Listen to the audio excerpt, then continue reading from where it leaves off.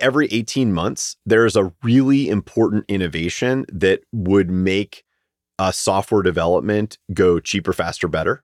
And unless you found someone who is regularly adding or changing how they're doing software development every 18 months, you very likely don't have someone who is giving you the absolute best information.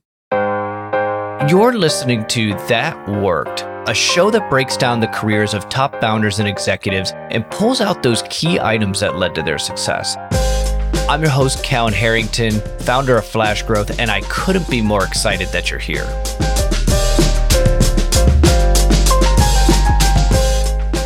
Welcome back, everyone, to another episode of That Worked.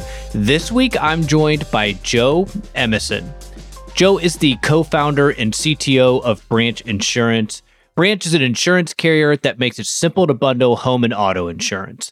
Branch was listed on Glassdoor's Best Places to Work in 2022 and 2023. Before Branch, Joe had founded BuildFax, which was acquired by Verisk, Spaceful, which was acquired by DMGT, and Blueprints, which was acquired by Harris Computer. Joe is also an author and released his new book, Serverless as a Game Changer: How to Get the Most Out of the Cloud. Having grown up on the sales side of the house, I love when I get the chance to talk with founding CTOs because it gives me a totally different viewpoint. And this conversation was no exception. I learned an absolute ton. One of Joe's superpowers is creating a team that moves faster and outperforms much larger teams. He walked us through specifically how he's able to do this. Now, you think the answer to that would be simple. Just go out and hire the most experienced people possible. What's interesting is he's been able to do this with teams that are primarily filled with junior people, which has turned into a huge competitive advantage from a recruiting perspective. I thought all of it was super interesting, and he really got into the details and walked us through all of it. So with that, let's just go ahead and jump right into it.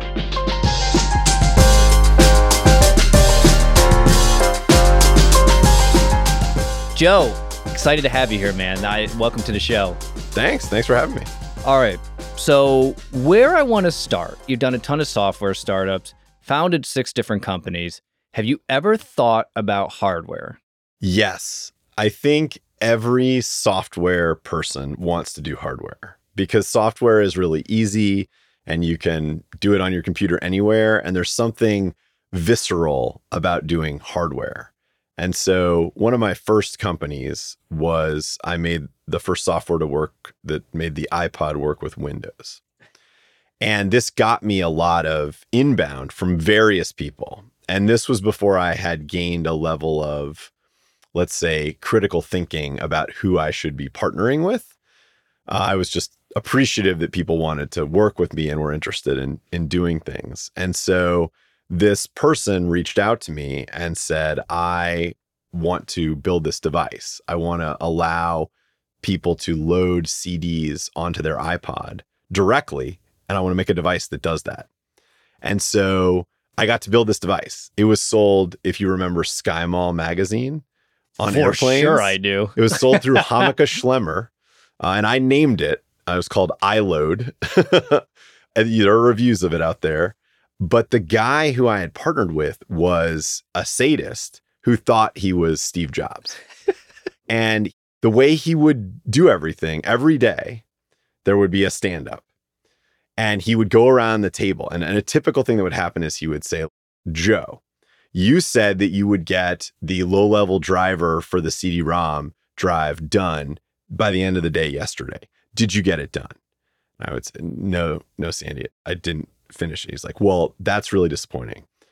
I think, what do you think is a good estimate for when you could get it done? And I would say, well, Sandy, I don't know. It's hard. I'm reading documentation. This is like low-level Linux drivers. It's a difficult thing to do. I would say, I can't give you an estimate. He'd say, Joe, I really believe in you. And that's not an acceptable answer for someone that I believe in. I need an estimate. I would say, okay, Sandy, 2 weeks. 2 weeks. I don't know. I mean, this is difficult. And he would say, Joe, you're a brilliant guy. 2 weeks is the timeline that some average guy I would pick off the street would give for this project. Why don't we say tomorrow? And I would say, Sandy, I don't know if I'm going to get it done tomorrow. He's like, is it possible you get it? Could someone who's really great at this get it done tomorrow? I said, fine, Sandy. Yeah, someone, maybe it's doable tomorrow. He's like, great, we'll talk about it tomorrow. And that would be every day. He thought that this was a great management technique. It's not. If any of you are doing that, stop. Was it like Groundhog's Day? Like that was the exact conversation at which you, because it's reality distortion theory, essentially. Basically, yes. I mean, we had moments where I would say, well, do we want it to work with the first generation iPod because that has a FireWire port, and FireWire ports cost $18. And if you look at our bill of goods at the volumes we're going to buy it, it's going to push us over the material limit if we buy that because everything else is too expensive. And he would say, Joe, I just don't think that that's what someone who has your intelligence would be able to do with this. I think somebody who has your intelligence, you would solve this problem. Well, so here's a question. Was this motivational at first? No, it was never motivational. It was always terrible. How long did this last? Like, what was the end result Until I quit. Gotcha. Yeah, I assume it kept going. And I had brought other people into the project. I felt terrible about it, but I couldn't keep doing it. I love that. I love that. So you've done a good amount of startups. Where did all start? I know you went to Yale Law School and then quickly started founding companies. I actually started founding companies before I went to Yale Law School. I thought I always wanted to be a lawyer from the age of about 6. I actually wanted to be a judge, but you can't be a judge without being a lawyer. And so I got very interested in that. And it's the thing you tell yourself. You know, you get asked as a kid, what do you want to be when you grow up? So you start writing this narrative that is your narrative, but you don't actually know what it would be like. You have a sense, right?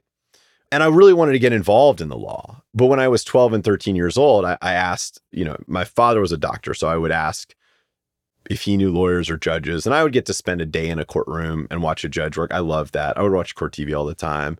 And I would go to other lawyers and ask if I could volunteer and work with them. And they won't let you. And this is partly because of the bar, a very restrictive organization, and the way that the profession is set up.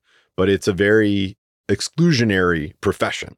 And so I liked computers. And so I asked, I think for my 14th birthday, to get a programming language at the time. And I was able to start doing software development.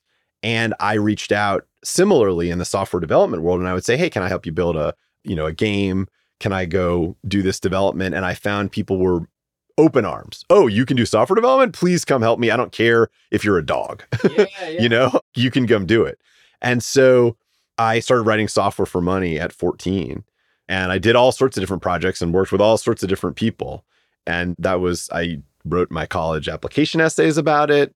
I wrote some law school application essays about it, and just generally have been consistently developing software since I was 14. What was the reason for still going to law school? I still thought I'd written this story, right? That I still really wanted to be a lawyer. And I went and I loved law school. I mean, law school was one of the greatest, the educational experience, especially being at Yale Law School, was just phenomenal. What I wasn't ready for was how lonely the work was, which became apparent as I was getting closer to graduation. You do internships. And I had these moments in college and law school in which I realized, I'm not the best at that. And so I remember I did lots of advanced math in high school. And when I got to college, I was at the junior level of math. And I started in number theory. I did great in that class. And then I took a couple other math classes. Knot theory was one that I took. And there was someone who's just amazing at math there. He's a professor at Stanford now. And I just realized I'm fine at this. Like, I'm good enough to major in this. I'm good enough to do some things, but I'm not actually excellent at this at the highest level. And the same thing happened in law school. I was on the Yale Law Journal, and I was on a committee that was reading submissions to where we would decide what would get published. And I remember reading all of them and making comments and having thoughts. And then the editor-in-chief, who's an amazing woman, law professor at Columbia now, I remember her talking through the comments, and I was like, just throw mine away. Not even on the same page as your ability to analyze and think about this stuff. And I kept coming back to, I loved making companies. I loved building out the technology side of companies. I love this consistent optimization that's social and analytical. And I think I'm really good. And so it became clear to me that's what I should be doing. Yeah, it's almost that the Seth Godin, what can you be the absolute best in the world at? I think about that all the time. I really do. And it's like because there is a huge advantage of being number one. Doesn't mean you have to be, the best at sales, right? That's such a broad category. You can own individual categories within that, but I think that there is such an advantage of that. So that makes complete sense to me. What was kind of that first startup that really had really good traction that you had started? Oh, well, as an independent software developer, I wrote a shareware game called the Mutant Chicken Races. And I wrote this software that was the first software to make the iPod work with Windows. Mhm. So I wrote the Mutant Chicken Races when I was I think sophomore in high school. And I wrote EvePod when I was a junior in college. No, maybe a sophomore in college. And both of those have had millions of downloads, probably over 100 million downloads for both of them at this point in time, at least. That you can like look on YouTube for Mutant Chicken Races, Let's Play, and people making videos of it even 5-10 years ago, even though it was written in 1996. Is that what kind of gave you a lot of it? But was that a big driver in, okay, I've got this, right? Like this is something like I'm getting instant validation that I could be the best at what I'm doing. I should start going after this. No. Well, from my perspective today, I think the thing that I'm extremely good at doing is with a small amount of money and no team, just me or a small team, especially a team of more novice developers or like mid-year developers instead of absolute expert in their field developers, I can build things very fast that scale well and that delight users. So that ability to build fit for purpose, iterate quickly, build software to solve a problem. And I realized I could develop software when I built those. So I wrote games and then I wrote other software. I wrote the voting system that my college used. I just wrote all sorts of things in different fields. I've been, written things for governments. I've written things for oil pipelines. I've written things for commercial real estate agents, for consumers. And so I know I can build things, but I didn't know whether I was any better than anybody else at that for quite some time. And so when I decided I'm not going to be a lawyer, I'm not going to be a judge, I'm going to build software, I'm going to be a technical co-founder for a career or a CTO, CIO as a career, what I knew was I could do it, but not necessarily how I would do it differently from others. I just knew I was capable of it and there was demand for it. What was that moment? Slowly over many years, watching how other companies and organizations do software development, I began to get a lot more confidence that what I was doing was better. I knew that what I was doing was different and my approach was different. How was that? Could you dive into that a little bit? Yeah, I mean, I have generally had teams that are orders of magnitude smaller than other companies doing the same thing. We generally buy way more things than a typical company does. And so we build a small amount of things. And typically, we don't have very firm processes. I mean, this is agile and the definition of agile, which a lot of people say they're agile, and I don't think they actually are. But what it feels like, the software organizations I have built feel small, fast, and kind of loose and relaxed, and with constant delivery. And most other organizations that I'm used to working with at any kind of scale, right? So startups often feel this way, but I've built companies up to, 15 years in that still are small and agile and loose and delivering constantly. And most organizations, after they get to a certain size or a certain age, their rate of delivery becomes much more hardened, right? And mechanized. And so there's, every 2 weeks we do a release and it has this cadence of every day. And there's lots of dependency chains. And so if somebody says, I need this thing done immediately, well, you can't actually get anything out for a minimum of 5 days because we have all these processes and we put them in place because these bad things happened when we were more loose. Somebody's doing this today. How would you coach them on how to build that? I should say somebody that wants to do that today, how would you coach them on how to do that? I would buy my book. I have a book called Serverless as a Game Changer, which describes the theory behind a lot of this. But I think The book I'd read first before my book is called Accelerate by principal author is a woman named Nicole Forsgren. And it talks about the fact that the thing you need to optimize for in software development is releases. Release regularly. The problem with releasing all the time is that if you have bugs and you don't have a good way of identifying and stopping them, those bugs will get released out into the world. And so the reason why most organizations don't release all the time, so there are organizations that say, well, we don't release on Fridays, for example. Those organizations afraid to do that don't have good ways of automating their quality assurance. But if you start with this idea of let's release all the time, you will then quickly learn I have to have automated quality assurance or at least some automation there that's critical. And it will make you answer all of the most important questions. So that's a great place to start. I'll give you one other piece of advice that I would give to anyone starting out is to understand that the senior people in technology don't have any continuing education. And so if you meet someone who is senior, who has done lots of things, built lots of things, and you have a lot of admiration for them and what they've done, just know that it's very likely that they have no idea the best way to do it today. And so whatever their recommendation and the way they think about building today is probably very suboptimal for what's possible today. And in fact, you'll often, if you bring to them, hey, what about this new technology? They will often very much underestimate potential of new technology. Now, not every new technology is great. You shouldn't just run around embracing things because they're new. There's a lot of new technology that's bad and doesn't make any sense.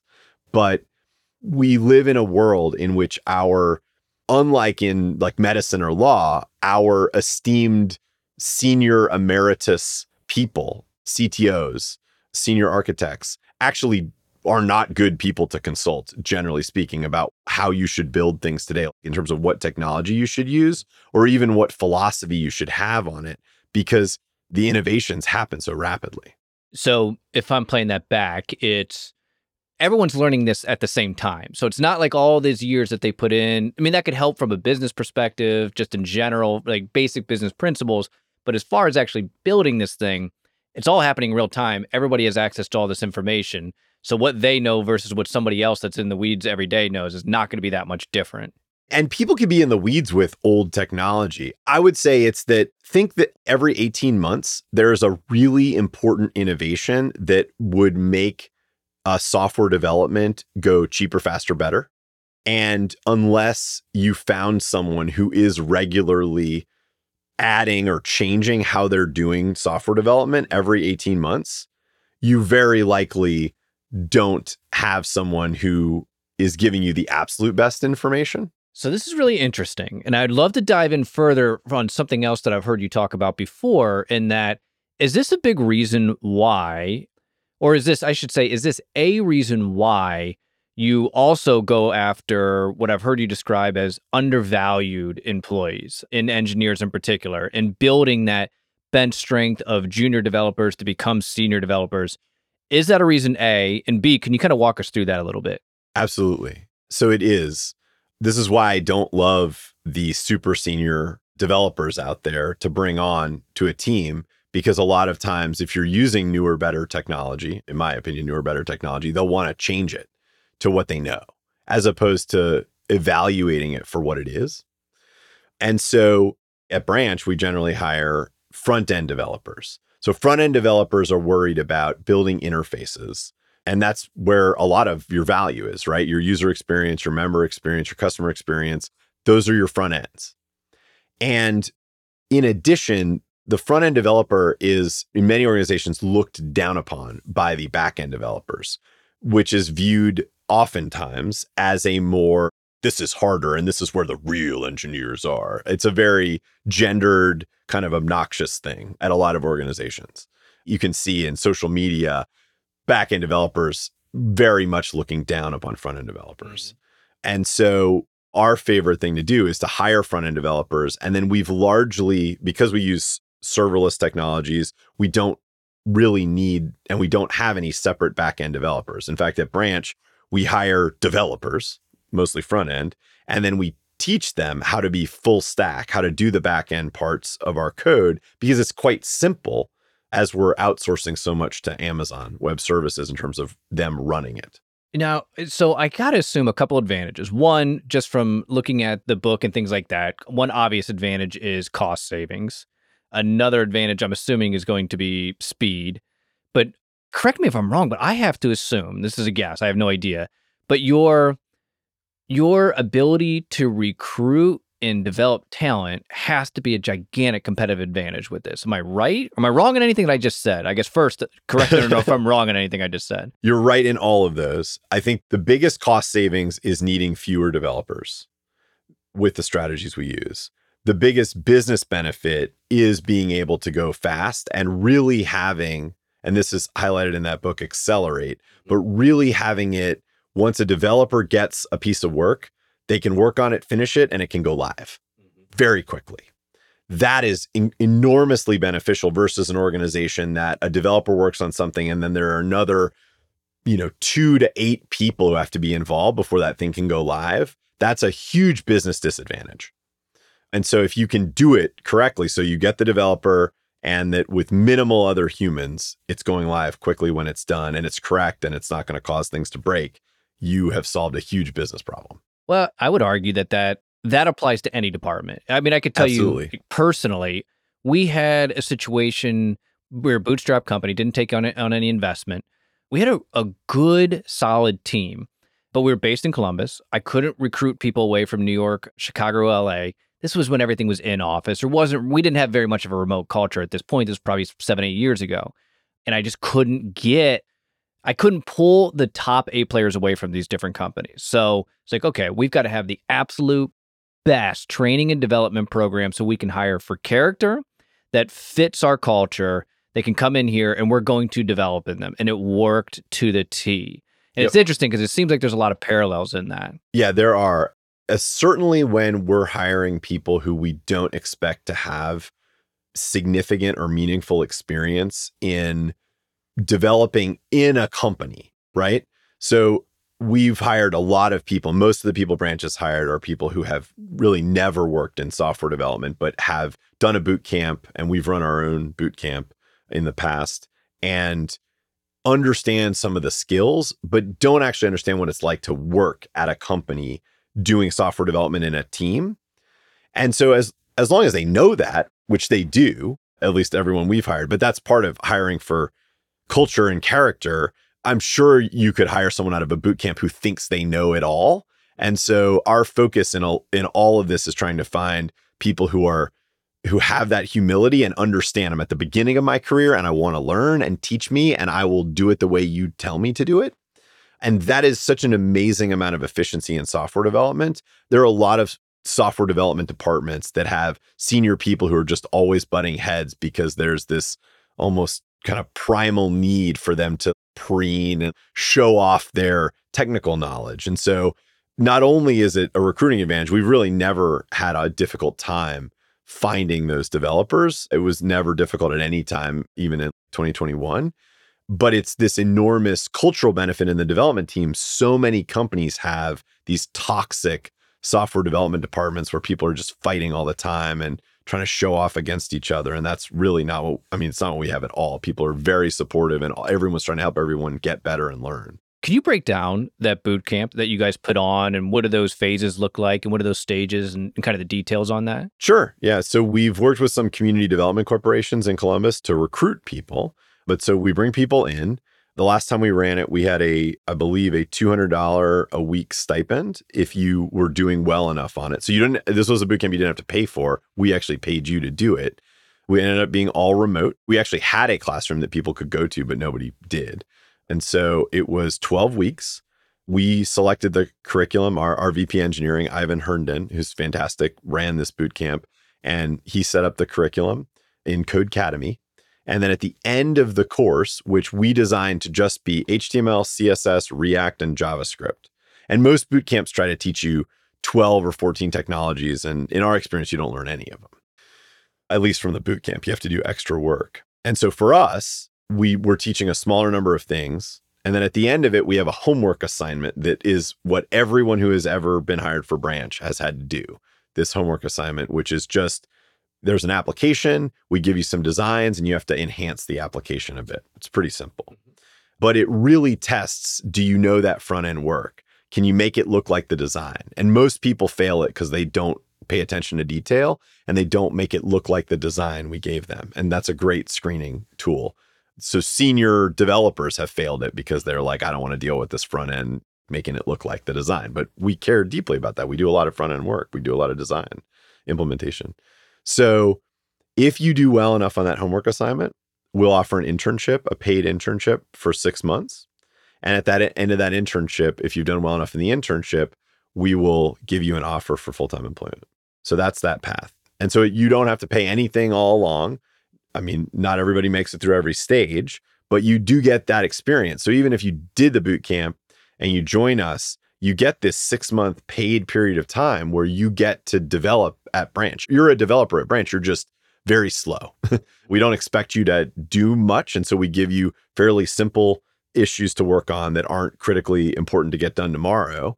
And, something that it might take one of our more senior developers an hour or two, you get to work on for 2 weeks, let's say. That's excellent. I think that's such a way to lower the barrier of entry to a really skilled position. So I absolutely love that.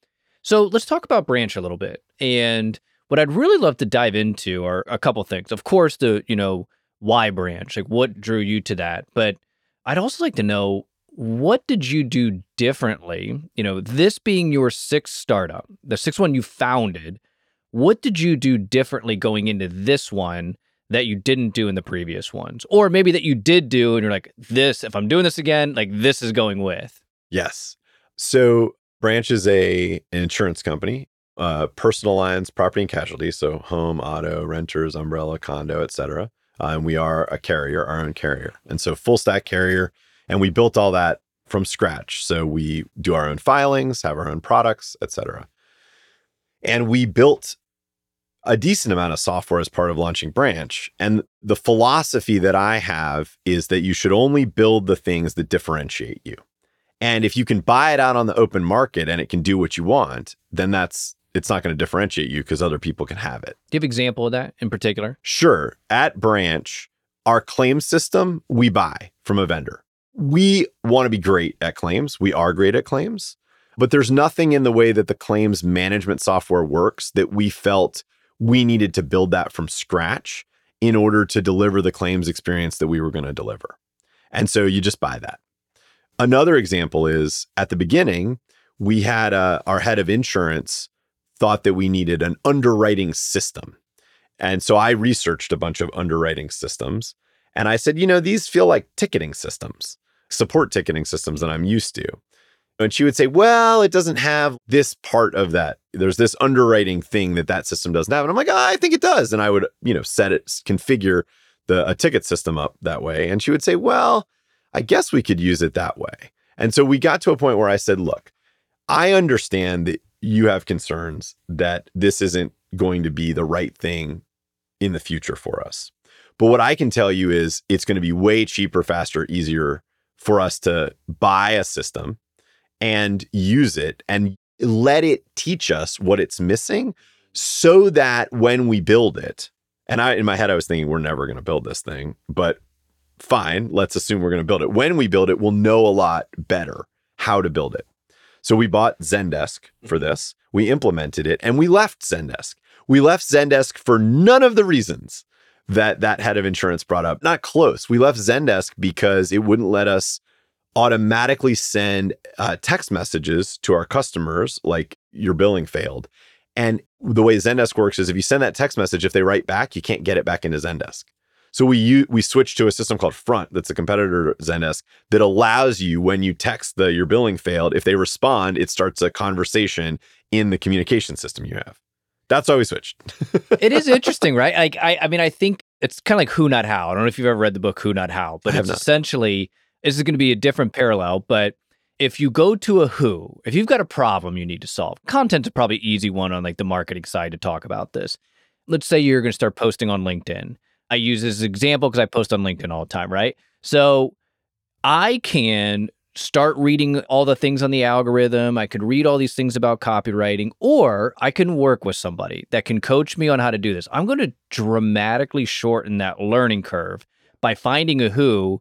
And now, right, like now it's all, like training wheels are off. Everything that I put out there is like I've written. Now there's positives and negatives to that, but that greatly shortened my learning curve working with somebody that knew how to put it in this format. I never thought about doing that from the perspective of let's buy this now. When you just said this, what clicked for me was it wasn't even the problems that we thought we needed to build. It was a totally different set of problems. That's really interesting. Everyone has such confidence that they can design systems and they know how to solve problems. I mean, everybody does. What I have learned over the past 25 years is that as the scope of what you're trying to design increases, the likelihood that it will not solve the problem approaches 100%. And so if we're talking about something really small, I believe you, although probably our designers and our product managers should design our solutions and not, stakeholders. Stakeholders should identify problems. But if it's really big, nobody at all is going to be able to design it. At Branch, we have these things called our roots, our cultural roots. And one of them is called This is V1. And a big part of that This is V1 is saying, let's have that humility to understand that we're not going to be able to design these big things all at once. And let's go design the first kernel of it and get it out and get feedback and understand, and then iterate on that. And so that was that Zendesk choice. And you asked me, what is it when I started Branch that I did that was sort of different, or what did I focus on? I had this philosophy. This philosophy feels very native to me from 15 years ago, from maybe even 25 years ago. But when I had been in companies before, I had gotten pushback from, you get some advisor or some investor, or maybe your co-founder says, well, they use Salesforce, or they, everyone else is building it this way, or everyone else hires this person. And certainly in building Branch, I said, I have done this enough that I know that my way works and I know how to run it my way. And my way is cheaper and it's faster. And I certainly think it's better.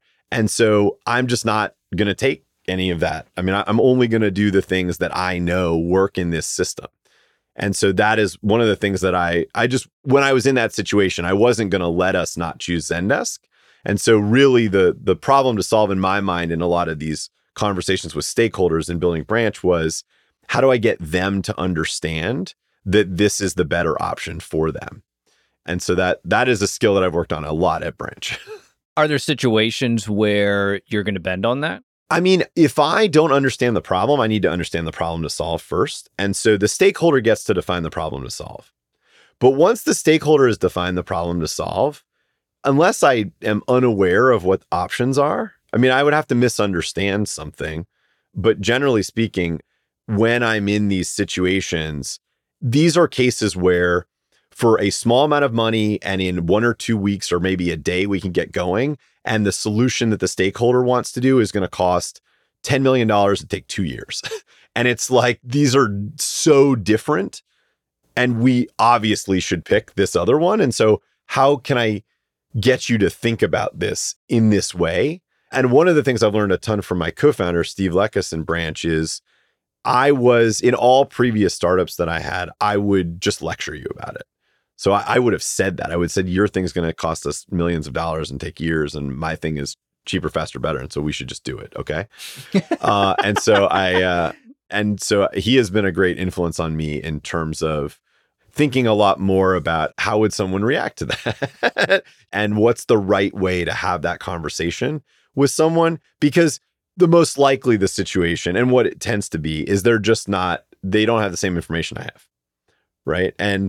Or in some cases, they're optimizing for something different than what I'm optimizing for. And so we should make sure we're both optimizing for the same thing and it's the right thing for the company. How do you have those conversations now? I mean, the most common way that this comes to me is I end up in a meeting where someone is proposing that we buy some software that they used to use in their past job to do a certain thing. That's really common. And so I will always start with, And oftentimes there's like a big presentation with lots of slides, but it's not coherently, to me, set on a good foundation. And so I always want to say, okay, what are we trying to optimize for? One. Then two, what's the problem we're trying to solve? So these are different things, right? What is the part of the business that we're in? And then, which is what we're trying to optimize for. And then what problem are we trying to solve in this space? And a lot of times when these proposals come to me, they're pitched as it solves this problem and this problem and this problem and this problem and this problem and this problem. And like, I don't even know if we have all those. I don't know if they're quantified. And they will have quantified some problem, but it's not clear that that problem is fully solved. And so I really want to get into let's identify the problems. Let's identify the cost of the problems. Have we identified ways that we wanted to solve these problems internally that are not by doing a big project? And what do we think the cost would be if we changed those? One example that came to me was we have a way for people to do self-inspections.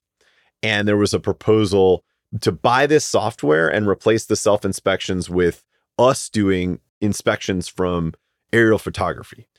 And these are kind of two different things. Like, we need to break these apart. Can we first understand, are we okay doing inspections by aerial photography? Does that meet our criteria, right?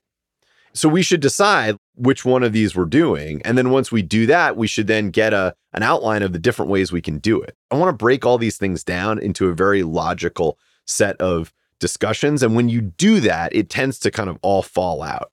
And so a lot of people, I view it as they combine a bunch of issues, and then it's very difficult for them to understand why you would have a different opinion, because in my head, they're thinking about it in kind of a muddled way. And it's great if you pick these things out. Law school was very good for this, by the way, in terms of how to take a problem and break it into its individual component pieces.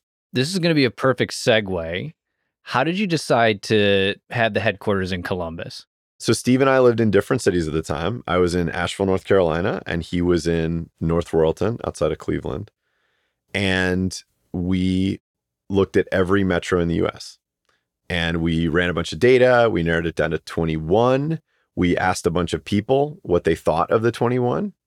We narrowed it down to 4, and we visited all of those 4. And then Columbus won pretty easily out of the 4. What did your wife say in this process? In visiting all of them, she was like, okay, I get it, but also I hate it. What are her thoughts now? I think she would say, and I would certainly agree, that Columbus is I cannot think of a better city in the United States to raise a family. It is just the absolute, there's nothing compares to it for raising a family, for being affordable, for having great schools, not bad traffic. It's growing.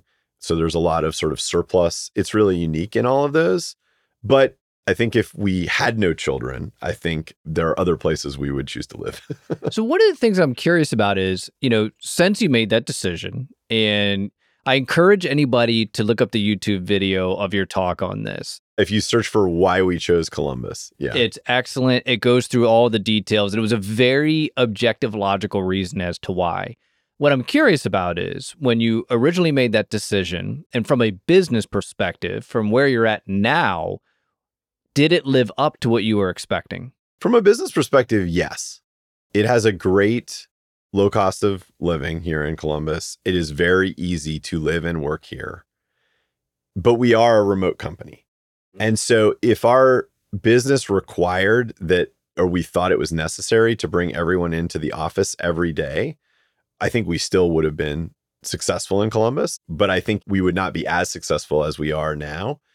But if we had been in New York or San Francisco or LA or, Miami, I guess, Austin, we would still have a ton of remote employees. The traffic and commutes in those areas are terrible. And we just have a tremendous amount of employees that we just wanted to hire that we had known from prior careers, and we hired them where they were. Here's something I'm curious about. Now, how much does this strategy of developing junior employees, junior developers, I should say, how is it easier to do that in Columbus? Do you think that brings you an advantage?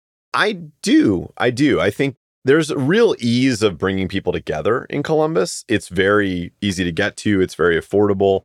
We found quite a few people in Columbus who did the boot camp and joined us. And so most of our tech team, I think most of our tech team is in Columbus, although we certainly have people throughout the US. I just think having lived in Manhattan, DC, New Haven, Boston, there is a level of just, it's hard to get around.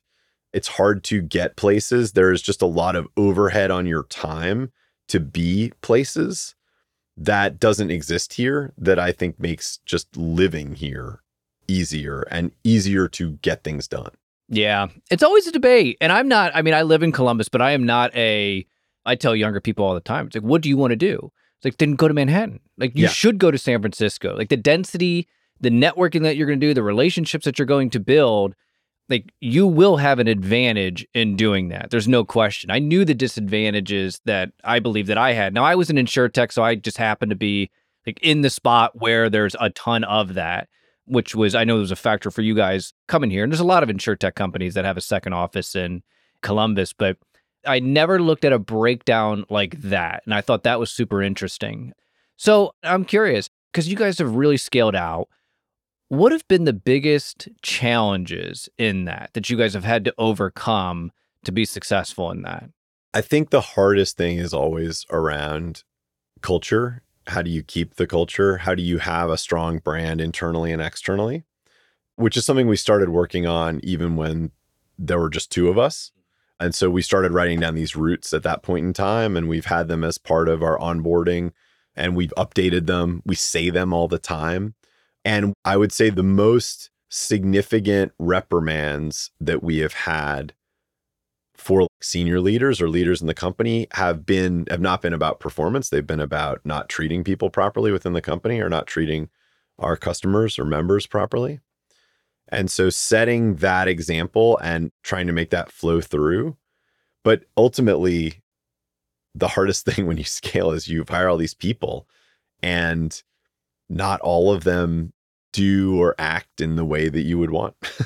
How do you do that? How do you create processes or systems, whether that's, systems to recognize, aligning with the culture, or systems to, in the opposite, right? Of saying like, that's not the way we do things, essentially. The main thing you have to do is your leadership team all has to be on the same page about what it is. How do you treat people? How are you going to treat people? What are the rules around treating people? And then you have to hold your leadership accountable for that. If you don't do that, then there's no way that anything's going to flow down, right? Every department will have its own belief, right? If you're not willing to enforce. Also, if you thought about, if there's like a 2x2 grid and one dimension is cultural alignment and the other one is performing in your job, most companies will take, obviously, if you're performing your job and you're culturally aligned, that's great. That's perfect. Everyone likes that. But most companies will look at performing in your job, not culturally aligned, like being a jerk, right? Most people will look at that as like, well, that might be the price we have to pay for the performance. But in the same way, most companies will say, well, that person is super culturally aligned and everyone loves them, but they're not performing in their job. We should get rid of them instead of training them or understanding how to make sure they're better in their job.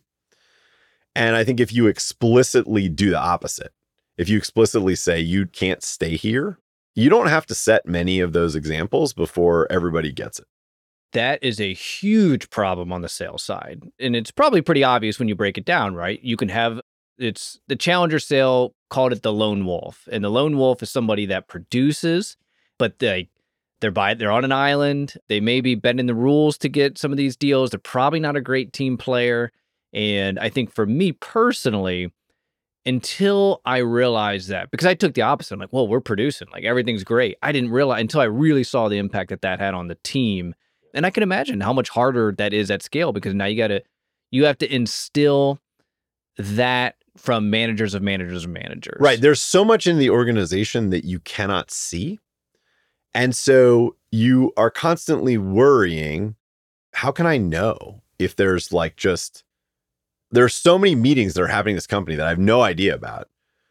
And there are people doing things that I have no visibility into. How do I know that they're being conducted properly? And how do I not know that maybe the leader of that department says the right things up and across, but down is doing something totally different? How do you know that? How do you know that? I'm actually super curious. I mean, you have to tell all your employees regularly what appropriate behavior is, and you have to create ways for them to report up, and you have to do skip levels. And you, with an information security, you shouldn't think if we get breached. You should think when we get breached, right? When there is an incident, we'll do these things. Because if your assumption is it's possible for you to never have an incident, then you're in a lot of trouble. You're going to have incidents. And so in the same way, you have to assume you're going to have incidents of people. You're going to hire people, you're going to hire managers, and they're not going to work out. They're going to do bad things. And they're going to do bad things. They're not bad people. They're going to do bad things because they're not self-aware, because they have some blockers in themselves that make it so they can't take feedback, that they don't really seek honest feedback. And you have to make sure you're vigilant and you find them. I love that. I think that's such good advice of you got to assume it's going to happen. Because it can't be an if. We've got to know that this is going to happen. What does the next stage of growth look like for Branch?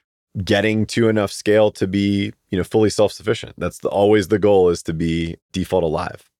And so it's just a constant movement toward, the right unit economics. We only want to grow as fast as our loss ratio allows us to. And so what do you think that you need to do in order to get there?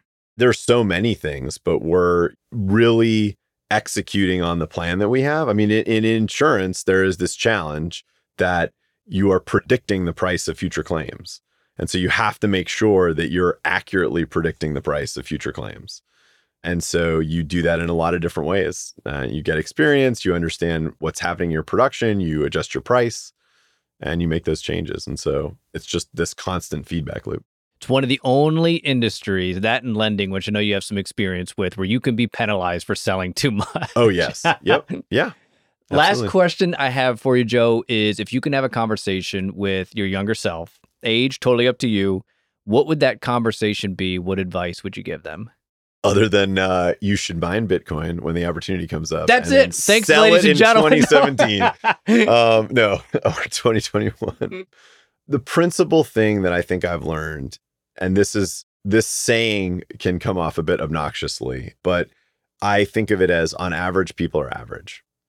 And when I would say all throughout my 20s, I had this view of like, this person is a CEO over here. That means they're better, they're smarter, they're more capable, they're whatever, right? Or this person, there's so much luck in this world, so much luck. Most people who are successful, there was like a good, healthy dose of luck in there. And so there's a level of critical thinking that I would tell myself to apply to anybody in any situation, because I certainly learned that it was not okay for me to have a CEO come and say, hey, I would love to start a business with you. Here's all the ideas. Here's what it is. And if I would say, I don't understand how that part of the business plan is going to work. And they would say, don't you worry your head about it. You're the tech guy. I'm the business guy. I got it figured out. What I realized over a long period of time was that's not for me. I need to understand it. If I can't understand it and I think there's a weakness in it, then it's not going to work. And I'm just not going to believe it. And I'm welcome CEOs who are willing to get in with me on the tech side and say, or any executive who's like, why are you doing it this way? Why do we not do it this way? And I'm happy to have those conversations all day long. Sometimes I'll say, I need you to read this book first and then let's talk. But I think having a general understanding that most people in their jobs are average at their jobs, they're not excellent at their jobs. And so having a healthy skepticism when you come into any situation and not giving a lot of weight to someone's advice because of their role or their position or their bank account or anything. Is that almost trust in your gut? I think maybe part of it is trust your gut when you've got enough experience, but I get gut feelings all the time and I don't have appropriate experience in them. And I discount that, I think, hopefully appropriately. I think it's more that if you want to know something, you should do research. And if somebody tells you something who has a position of authority or power or wealth, on average, that's not any better advice than if you stopped a random person in the supermarket and asked them the same question. I just don't think they're likely to give you any better advice in that context. I tend to agree with a lot of that. And I think one of the things in my career, whether it was selling to CEOs, having them on the podcast, is that there's definitely smart people, but a lot other, like everyone's human at the end of the day. And I don't believe that there's this giant gap between certain, I mean, don't get me wrong, certain people are better at certain things. Like I would never be better at basketball than LeBron, period. Really? But I hear totally what you're saying. I think that's such good advice. Joe, this has been excellent, man. Thanks for coming on to the show. Thank you so much for having me.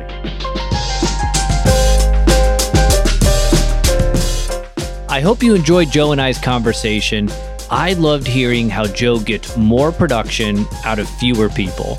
If you want to learn more about Joe, you could find him on LinkedIn in the show notes. Also, if you like this episode, you could find me on LinkedIn to let me know. And if you really want to support the show, a review on Apple Podcast or Spotify is very much appreciated. Thanks for listening, everybody, and I'll see you next week.